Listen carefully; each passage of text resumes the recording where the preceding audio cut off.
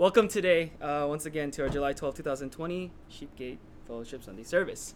Again, it's been a hot 2 weeks. We've got some rain yesterday or last 2 days, and it's cooled down a little bit. So hopefully it's been definitely cooled down in the sanctuary a little bit, so a little bit more bearable today.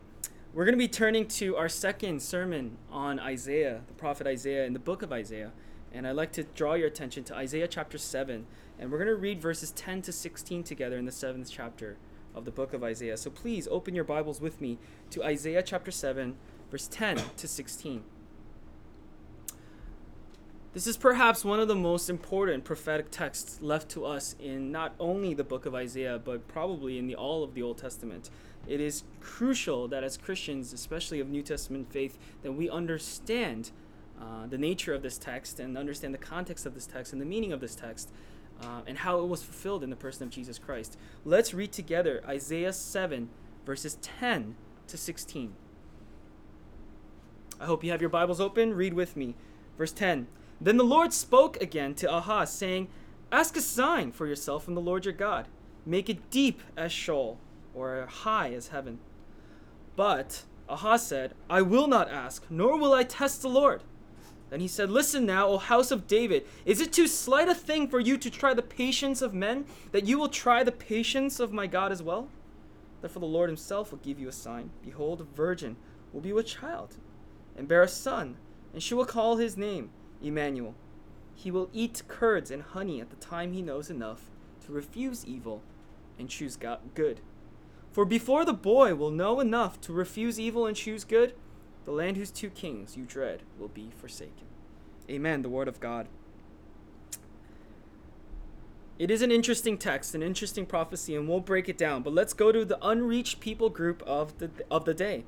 They come from Nepal. They're called the Brahmin Hill. The Brahmin Hill. There are about 3 million of these people, just a little bit over 3 million, and their main religion is Hinduism. They live in the Nepali region, or in Nepal, and they are unfortunately all unreached. 0% Christian, 0% evangelical. The Brahmin Hill of Nepal, we would like to pray for this day. We'd also like to pray for, of course, the continual happenings of Earth and all the things, the realities that is 2020. There are various things to pray for, many things to pray for. But we like to pray for specifically a little bit more local today, more than international. We want to pray for Canada. And we like to pray for some of the things that are occurring in the society and culture today. Specifically, I would like to pray for the church. I'd like to pray that Christians of Canada would stand fearlessly, would stand boldly and courageously for the gospel and the truth that they believe, for the Bible that they believe, for the God that they believe.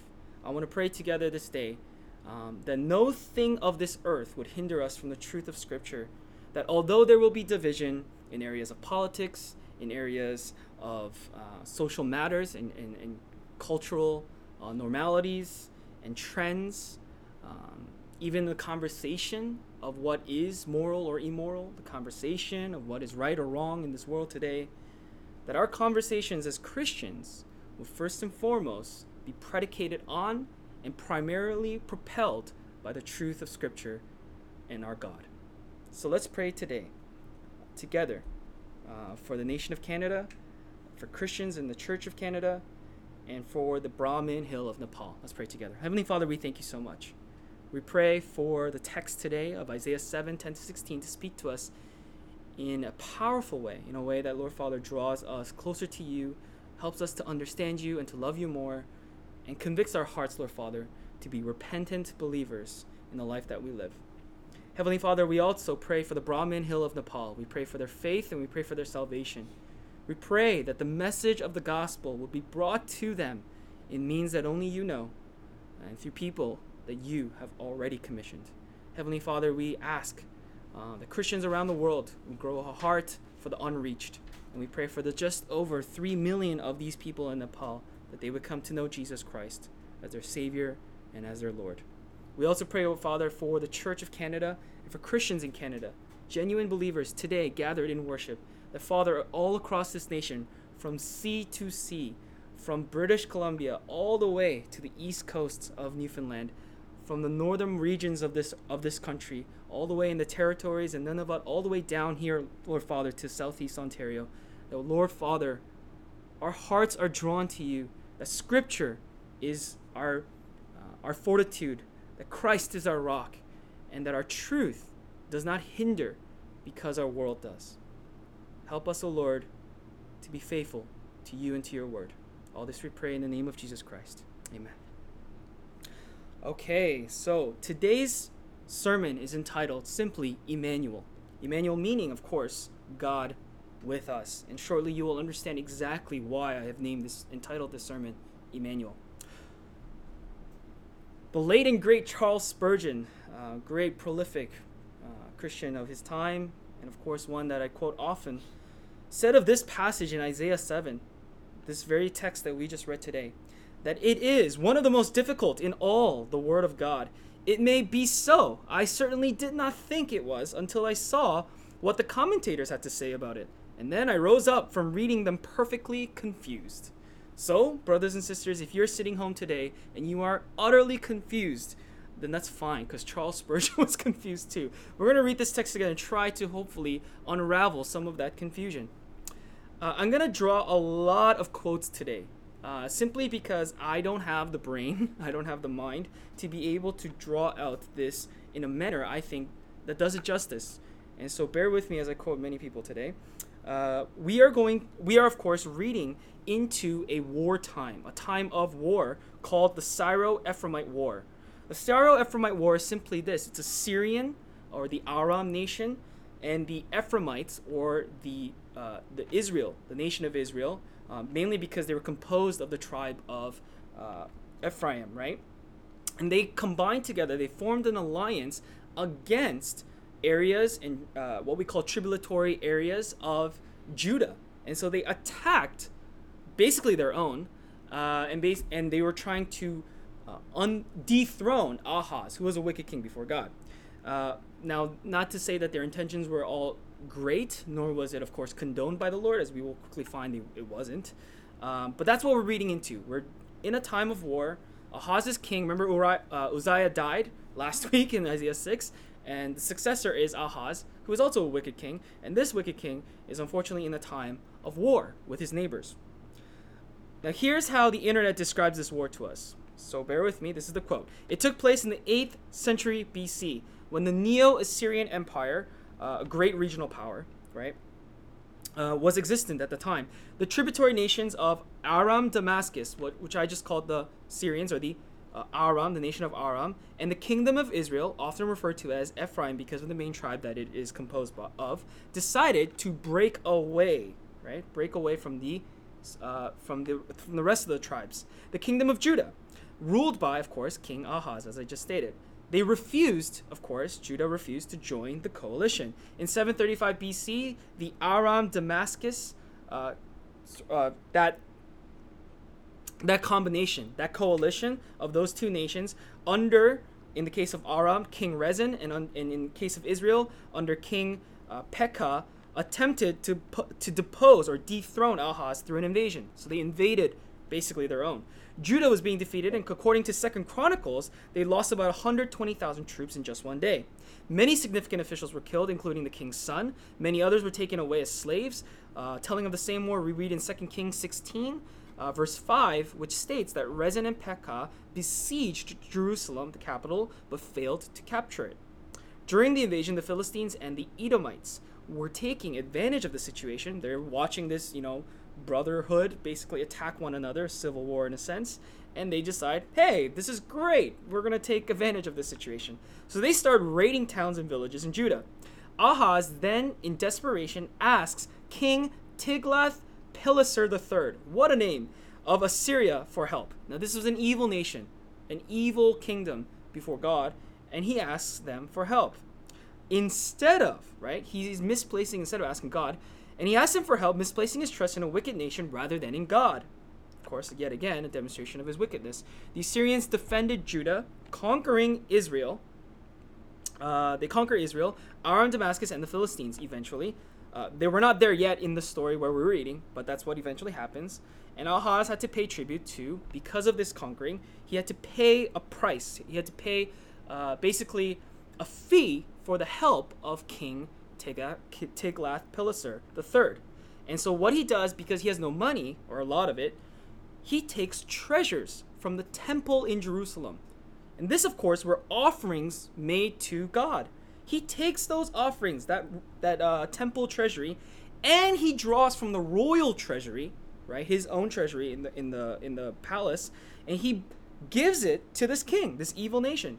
He also built idols of Assyrian gods, of course, because Tiglath requested this. He builds these idol Assyrian gods, statues of monuments of these things, in Judah to find favor with his new ally. This was all, of course, detestable before God. And Isaiah the prophet is called onto the scene in the opening passage of Isaiah 7 that we read today to address Ahaz and his faithlessness.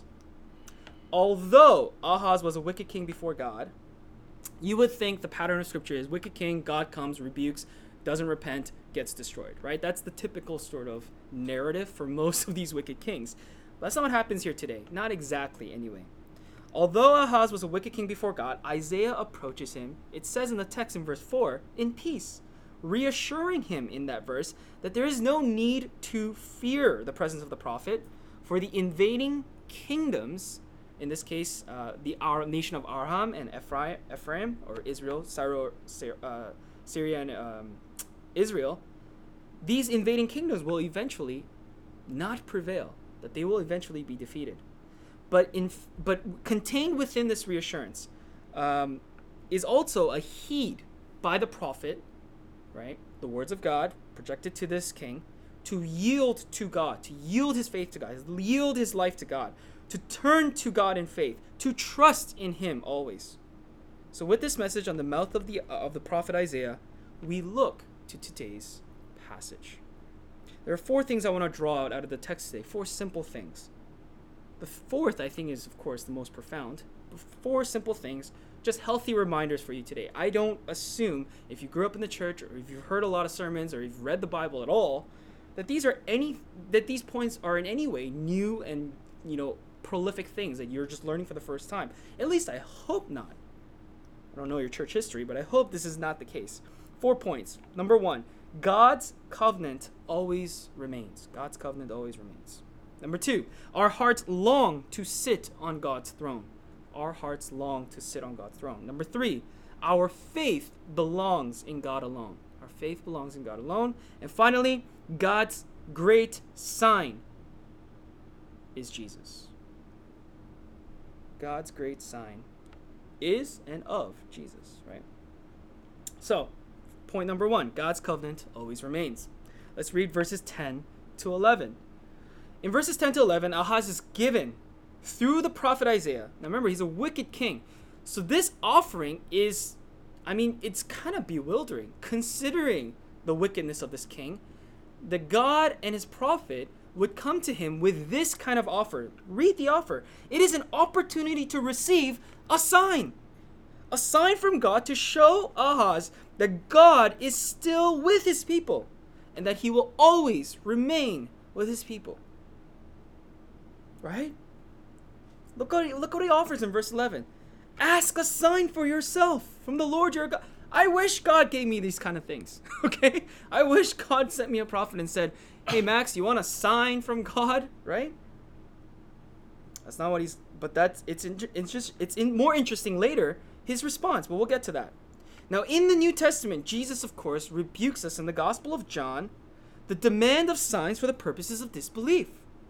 For the purposes of belief, right? They say, prove to us that you are the Messiah. Prove to us that you are the Christ. Give us signs. And what does Jesus do? He rebukes them, right? He rebukes them by telling them, this generation will not receive any signs. But in this case, Ahaz is offered a sign, right?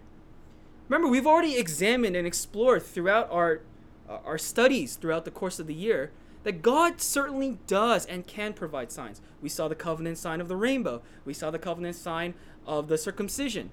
We saw various things like that all throughout his covenantal redemptive history unfolding. And today is no different. I think it's sort of another thing that's added to the laundry list, so to speak.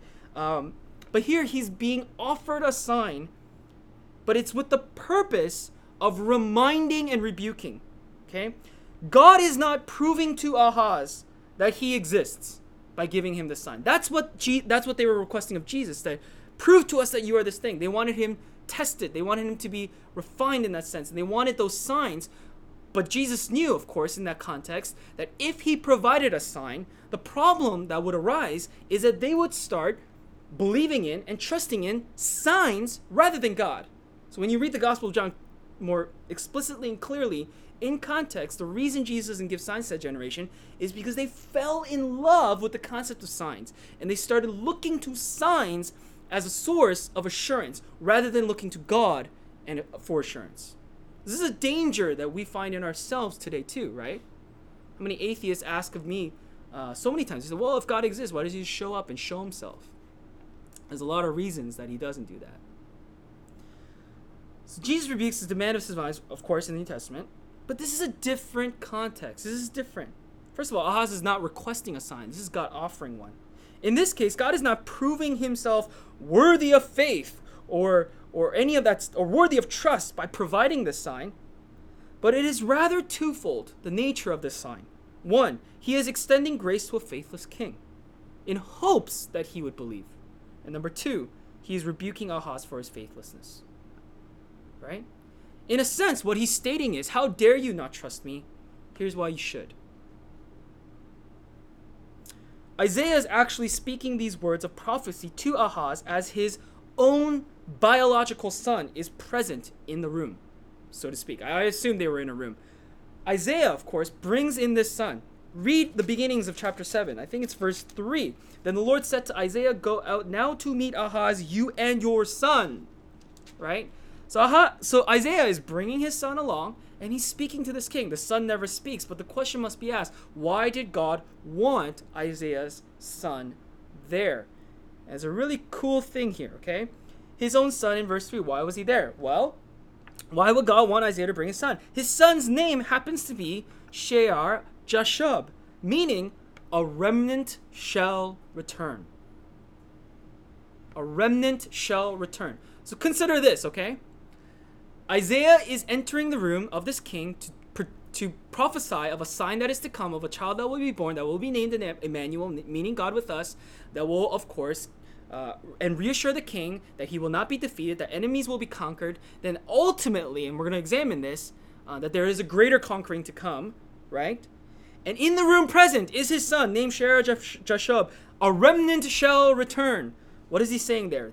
His son, his presence in the name of this son, is a reminder to the king and a reminder to us today, in the heat of the conversation, that God is the one in control and the means of salvation.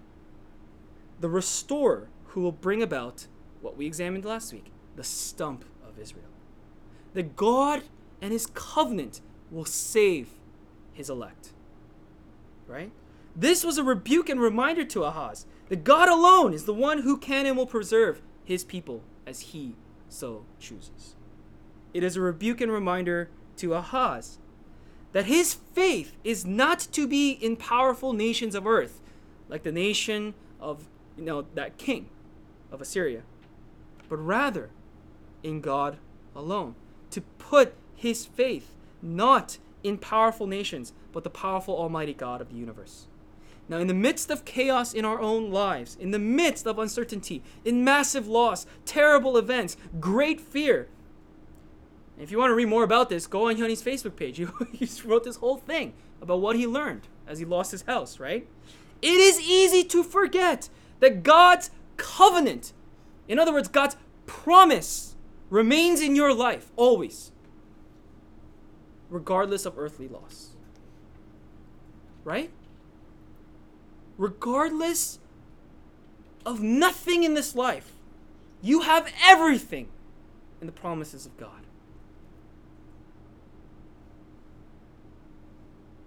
Everything you attain for the sake of security in this life can be taken away in a moment. In a moment. But what is given to you by the word of God, his assurance and his promise, will never be taken away. This world can be engulfed in a black hole. The sun could explode, our entire solar system could be destroyed. Nuclear missiles could be launched by every world power right now. Everything demolished, destroyed in an instant. Everything you love and adore and idolize, completely gone. But God's promise will still remain. You don't understand how fragile your idols are. And you don't understand how permanent God's promise is. And when I say you, I include me.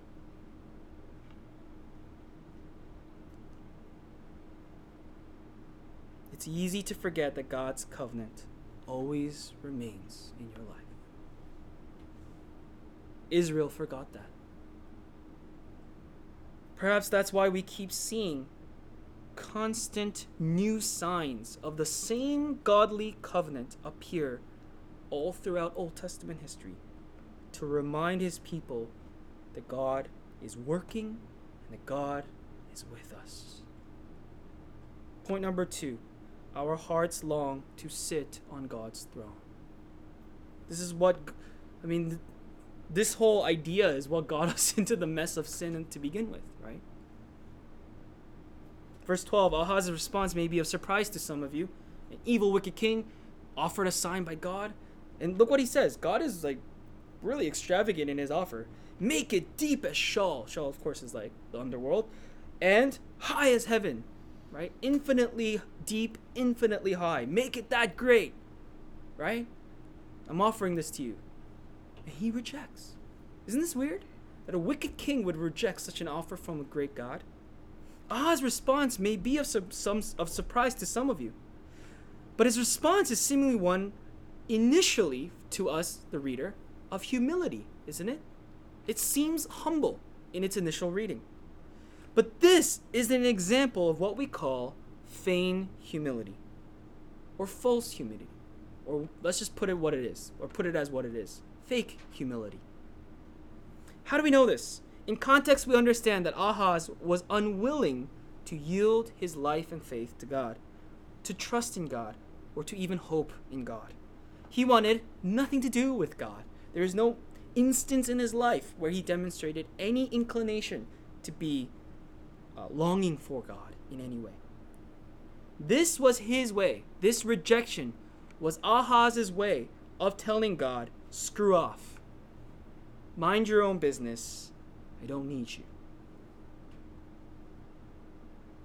You have done nothing but bad to me. I want nothing to do with you. It's kind of like this. Oh, so now you show up and now you want to help. So you allow all this crap to happen and now you want to help me? I'm not letting you take any glory in this story. I will resolve this issue. Be gone. Have nothing to do with my life. I don't need you. Here's a commentator, David Guzik. He writes this. This sounds very spiritual from Ahaz. He almost seems to say what Jesus said in Matthew chapter 4, verse 7, in the 3 temptations in the wilderness. Jesus, of course, says, "You shall not tempt the Lord your God." Though the words are similar, the hearts are far apart. Ahaz refused to ask for a sign because when God fulfilled the sign, he would be obligated, in a sense, to believe. He also writes, this was not tempting or testing God to take on this sign in the wrong way. It is never testing God to do as he says and to be obedient. And if the Lord invites us to test him, we should. For example, in Malachi chapter 3, verse 10, the Lord invites Israel to give as he commanded, and thereby to prove me now in this. Test me in this, and when you give, shall I not open the floodgates of heaven. Another note to mind is that Ahaz may have grown in bitterness against God over the years as his nation began to politically crumble. For the political losses and strife that he faced, Judah was facing, he started building resentment towards God and bitterness against him. And this is very possible in every human heart. Finally, John Trapp, another commentator, writes on Isaiah chapter 7. He writes this, "Here let us each descend and dive into his own conscience. Simple way of putting it, let's do a little bit of a heart check. Okay, this is what he says. To see whether we also have not matched Ahaz in his madness, or at least coasted too near upon his unkind usage of the Lord, by rejecting his sweet offers of grace and motions of mercy, by slighting his holy sacraments, those signs and seals of the righteousness that is by faith, we are prone to reject God. Brothers and sisters, we are prone to reject God on the basis of our self-righteousness, self-seeking glory, self-centered emotions and thoughts. We, like Adam and Eve and King Ahaz in this story, in their fall, are prone to have a desire to be the God of our lives, so to speak. To be God himself. What was the temptation in the garden? When you eat of the fruit, your eyes will be opened, and you will be like God. Only when we realize that we cannot be, nor are we even close to a God, can we realize the depravity and shortcomings of our own selves and our humanity, to then be able to turn to the rightful inhabitant of the throne of the universe. Right? But our hearts long to sit on the throne that God sits on. I'm reminded of sports. Basketball is coming back in a couple of weeks, so I'm excited because I'm a basketball fan, as you know. All of you are probably sick and tired of basketball analogies in all my sermons, but I'm just going to keep doing me because I love basketball. But when the reason I love basketball, let me just clear this up. The reason I love it, not more than anything, but one of the reasons I really love it, is because how much of an effect one person can have on the whole outcome, right? Like, there's literally 5 players on the court for a team at one time. So one player is 20% of your outcome, right? At least while they're on the court. That's more than any other sport. You could have like a superstar soccer player, right?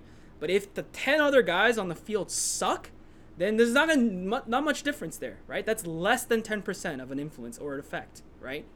And also, if you're like the goalie, right? You don't score any goals. Right? Like, you're reliant and dependent on your teammates. So it's a team game. Baseball, same thing. Everything else, same thing. But basketball, everyone shoots and scores. Everybody blocks and defends. Everybody has to do a little bit of everything. Everybody has to help each other. But you have one guy who dominates, who's like absolutely better than everyone else. You have an extremely high chance of winning. That's why I love it, because the stars of basketball are truly monumental stars on their team. Now, what happens when you have an inferior player come onto the team and say, hey, Mr. Michael Jordan, I'm better than you, so give me the ball? What happens there, brothers and sisters?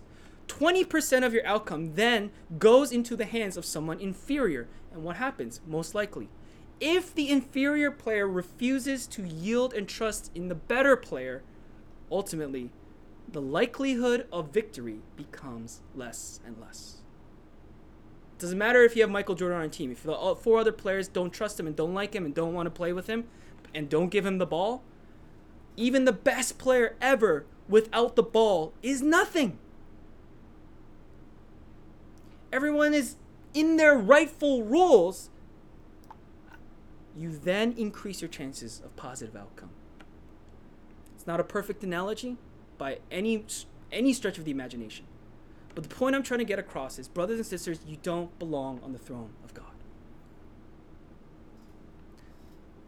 I'm not saying that the outcome of your earthly life will be positive when you recognize this reality, right? What I'm saying is your destination will be positive. When you understand that God must and is rightfully on his throne. It is not you who belongs there. Third point, our faith belongs in God. Our faith belongs in God. Verse 13, Isaiah responds to Ahaz's crazy madness, right? He responds in this way, taking Ahaz's response to God's offer, by addressing the whole council of God's people. He all of a sudden makes it about all of Israel. Look what he says. Listen now, O house of David. Right? That, of course, is an idiom for the entire nation, all 12 tribes. He responds to the entire council of God's people. And he points out their faithlessness, represented through this King Ahaz. And his attitude, the king, Ahaz, his attitude was that of his people. Synonymous with that of his people. Hardened hearts, distant from the Lord, faithless in God, and one that was displeasing before the Lord. It is at times ironic in my mind when I think about this. By the way, I do a lot of thinking in the shower. So I was in the shower the other day and I was thinking about this. It's really ironic, in my mind anyway, when I pray for patience. When I pray for patience. Why do I say this is ironic? It's ironic only in this sense, right? By the way, I condone the prayer of patience. It's the fruit of the Holy Spirit. You should definitely pray for it. But it's ironic in this sense. If I can't be patient with this one thing, with this one person, with this one circumstance, how much more patience would a being need to be patient with all things, with all people, and in all circumstances? I couldn't even fathom that. I'm so close-minded, I'm so minuscule that even like one little thing, one little like circumstance, situation, or person that annoys me, or one thing that doesn't go the way that I want it to, like, it drives me nuts, and I can't have any patience over this, and I have to literally pray for it, right? Like a bus doesn't show up on the time that the app says that it should be there, and I get impatient, right? Sometimes I'm driving and I'm really impatient with traffic lights. Traffic lights sometimes are just too long, right? Like that kind of stuff. It just drives us nuts. But imagine having to be patient with all things, all people, all circumstances. Of course, I'm talking about God. And of course, God, I know, He's all-powerful, all-knowing. He is God Almighty. God is, of course, of that character and of perfect high stature in all regard. But sometimes we so fail to see the testing of God's patience in the midst of our focus on our own impatience. So here's the irony that I'm talking about. I'm complaining about something without understanding. Like, imagine being God. And let's just personify Him for a moment. And He is patient with everything. Like, He has to be patient with everybody. And here's this little tiny little atomic little guy coming up to Him, and He's like, help me with my patience with this guy. Like, isn't that humorous? Isn't that funny? In a sense? I think from God's perspective, it must be kind of cute. Har, there, right? In my mind, I was in the shower thinking about this, and I'm like, that's kind of funny. But that He listens is the point that drew me to God that day. That He would take on that atomic level request. That He would take on that prayer and say, let me help you. Brothers and sisters, anytime you pray for anything, just for a moment, consider God's end. And be grateful. So when you pray for patience, pray it maybe like this. I'm not saying you have to, but maybe. Father God, help me. Help me, O Lord, to be patient with this person, with this thing, in this situation. Help me, God, to have the fruit of patience in my life. And Father, thank you for being patient with me. With all of us. Just for a moment, think. Spurgeon speaks well to this point in this verse. He says, did I not hear someone say, sir, I have been trying to believe God for years. Believe for years. Terrible words, Spurgeon says. They make the case even worse. Imagine that after I had made a statement, a man should declare that he did not believe me. In fact, he could not believe me though he would like to do so. I should feel aggrieved, certainly. But it would make matters worse if he added, in fact, I have been for years trying to believe you. and I cannot do it. What does he mean by that? What can he mean but that I, Spurgeon, am so incorrigibly false and such a confirmed liar that though he would like to give me some credit, he really cannot do it. With all the effort he can make in my favor, he finds it quite beyond his power to believe me? Now, a man who says, I have been trying to believe in God, in reality says exactly what this man just said with regard to the God Most High. What has God done to discourage or question your heart in trusting in him, brother and sister? What has he done that he has failed you so greatly and miserably in your life that your faith cannot be thrusted onto him in total confidence?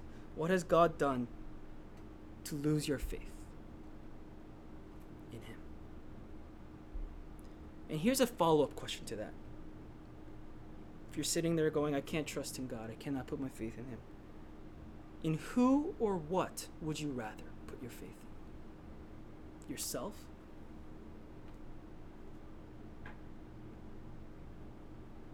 Final point, the most important for today, God's great sign of Jesus.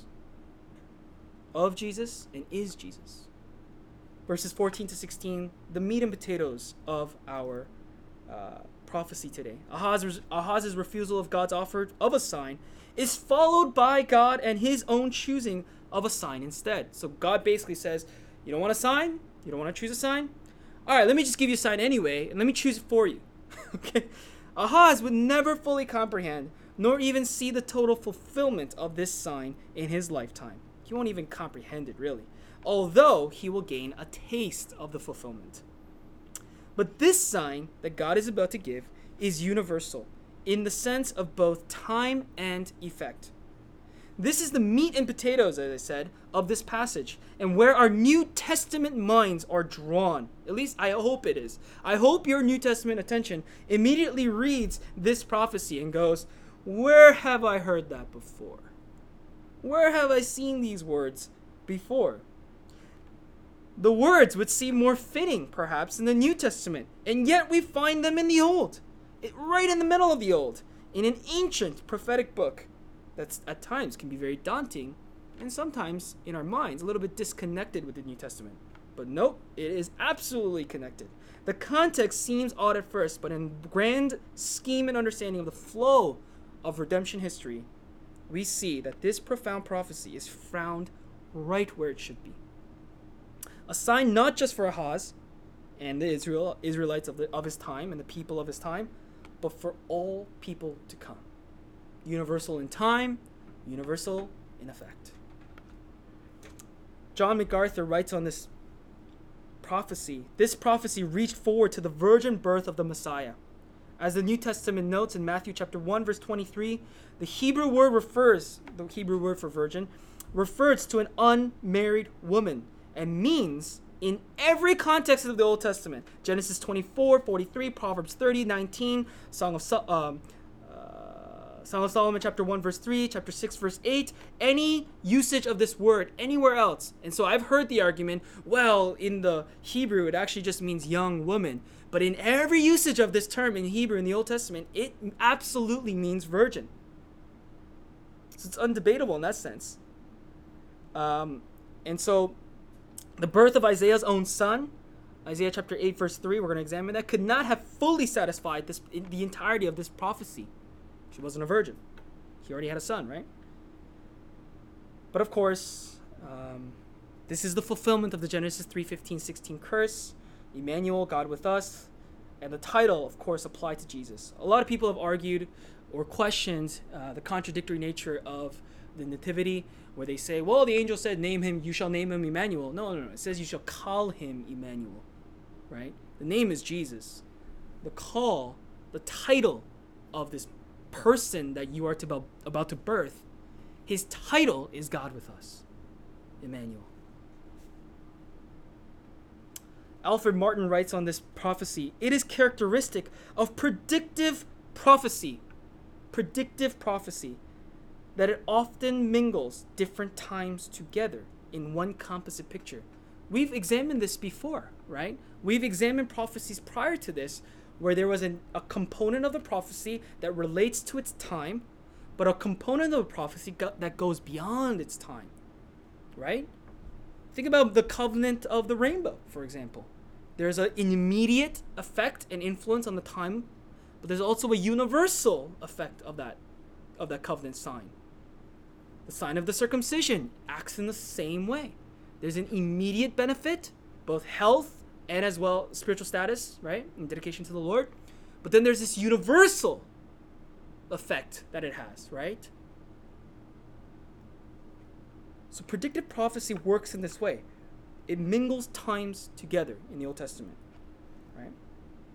Again, David Guzik writes on this. This is one of the most famous prophecies regarding the birth of Jesus the Messiah in the Bible. It also illustrates a principle of prophecy. That prophecy, and here's what he was talking about, mingling times together, okay? May have both a near fulfillment, immediate fulfillment, and a far fulfillment. So we're going to examine those things, the near and far elements of this prophecy, the near fulfillment. This aspect, the near fulfillment of this prophecy, surrounds the matter of Israel and Syria's invasion of Judah. Right? Remember, we're in the time of war. God would shortly give Ahaz a sign that Judah will be delivered from its rivals. This would be a sign of deliverance. That sign would be a child, shortly born, who will signal the defeat of Syria and Israel, as they will be overrun, right, by their enemies before this child matures to the point where they can consume solid food. There are two stories in particular in history that are documented for us that commentators note that potentially fulfill this aspect of the prophecy. And so there's division. So that's why Spurgeon was saying there's a lot of conversation on this and there's utter confusion. But there is, of course, a parameter of that confusion. Okay, we're not like totally lost on this. But there's two stories predominantly that come into play here. The first being the biblical story in the following chapter in Isaiah chapter 8. In Isaiah chapter 8 verse 3, Isaiah goes to his wife, the prophetess, and she conceives a child. And in verse 4 of chapter 8, it says that before the boy can speak, the wealth of Damascus, right? So Syria and the Ephraimites will be taken away. This boy was given the name. Okay, if you're ever going to name your child and give him a biblical name, try this one, okay? Look at chapter 8, verse 4. Look at his name, okay? I don't know how many times you can read this. This is literally a sentence. It is Maher Shalal Hashbaz. Okay? That is the greatest biblical name of all. If you ever have a Bible quiz, with your youth group or anything, this is the question you want. Isaiah's son's name in Isaiah chapter 8. What's his name? Right? If anyone could get that, it's a big one. Maher Shalal Hashbaz. But here's the meaning of that name. It means, and it says just as long in English, quickly to the plunder. Quickly to the plunder. All right? Plunder of who? The Syro-Ephraimites, right? Syria, Israel. They will be plundered. They will be defeated. So this biblical prophecy is fulfilled biblically in the very next chapter, right? In a sense, those commentators would note that. But it's not totally fulfilled, right? This is the near fulfillment component. Now, there's a second option, and it comes from an extra biblical source outside of the Bible. And the second story points to one of historical records of the Syro-Ephraimite War, in which a young woman of the royal household of Ahaz, of Judah, conceived a boy. Like very quickly after this prophecy was given, she conceives, and a boy is born, who she names, interestingly enough, by historical records and documents, unknowing of this prophecy, by the way, right? Because this prophecy was given solely to Ahaz. Unknowing of the prophecy, she names this boy, of all names, Emmanuel. Unaware of this prophecy, okay?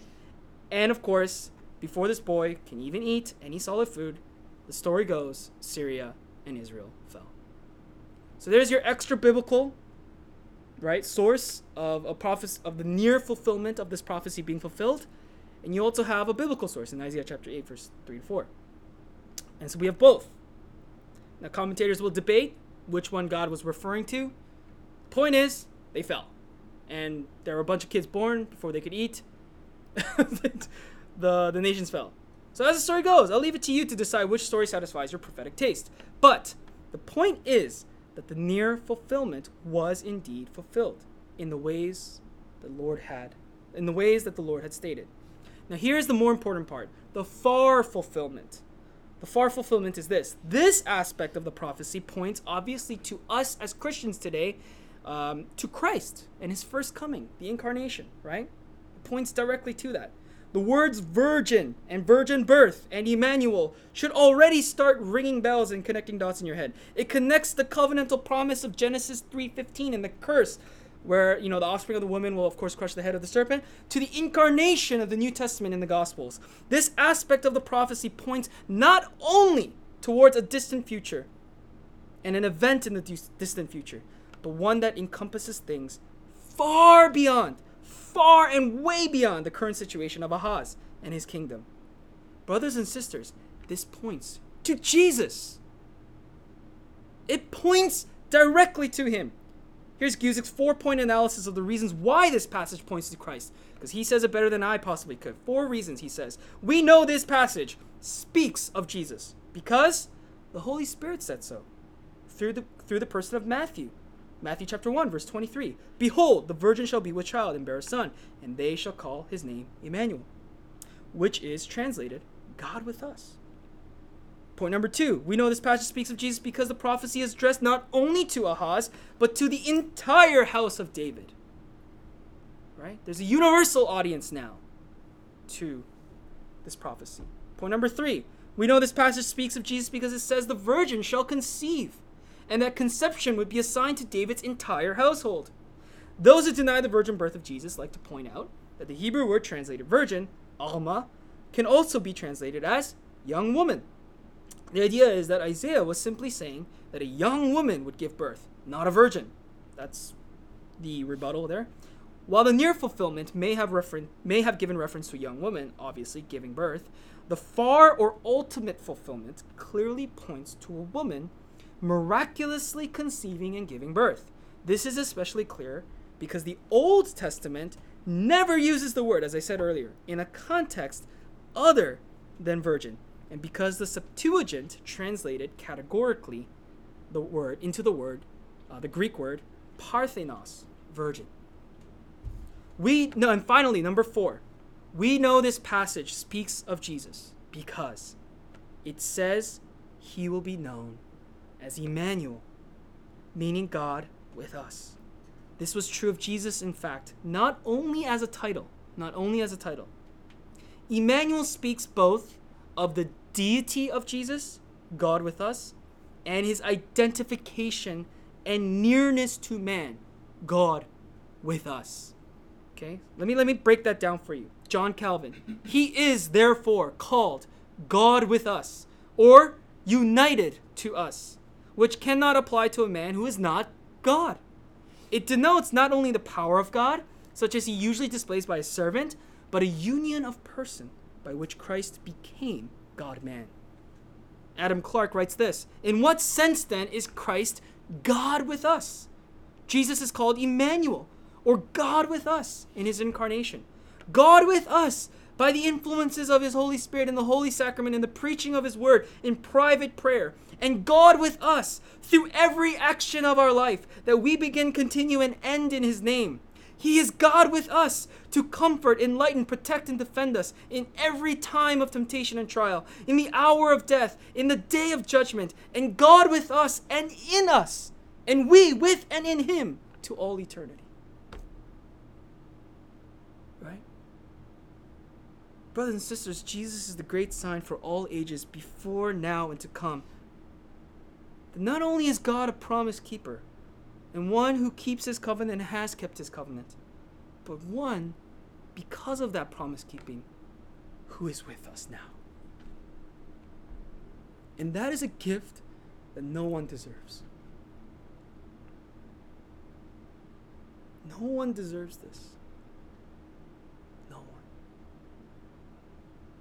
My conclusion is this: like in our passage today, the Word of God is both near in its fulfillment in our time, as it is always so called. I hate this word, but let's just use it, and then I'll break it down. God's word is always relevant to our time. It is relevant only in this sense, and I think this is the correct sense, okay? that the Word of God speaks into our times. It corrects our times. It corrects our thinking. It redirects our attention. It reforms us. It refines us. And it teaches us the truth. Because our times do not. It's not the reverse. It's not that our times and our advance in technology, our progression in humanities, our progression in our studies, our educational institutions that make our minds better thinking in a sense, that does not change the way we read Scripture. The Bible is clear on this. Times will change. The Bible does not. It's immutable, for it is the word of the immutable. It's not the reverse. And it is far fulfilling, God's word, far fulfilling in our time to infinity and beyond, as I quote Buzz Lightyear. Because the word of God is the foundation of all things. It is the giver, sustainer, and source of life. By the word of God we are born and created. By the word of God we are saved. Our gospel is the word of God given unto us, who came in flesh in John chapter 1, fulfilled the words of God in perfection by coming, dying, and resurrecting again. The word of God is the line, so to speak, by which the souls of men will find themselves either with God or against him. It is the means by which we learn of God and love him in faith and follow him in obedience. So remember today as we close. Remember this. God's covenant always remains. God's throne is rightfully his alone. God is worthy of our faith. And God gave us Jesus Christ, his Son, a sign of hope and salvation for sinners, a Son who came, who died, and rose again, to save us from our sins and the depth of death as an atonement once and for all, one we could not pay, an everlasting sign of God's redemptive work in us, to help us to be with him. Emmanuel, O Emmanuel. O Lord, we give you praise, for you are truly the God with us. Amen. Let's take some time to reflect and pray.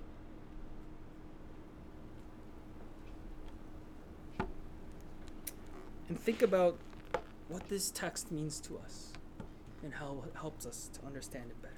Let's take a moment.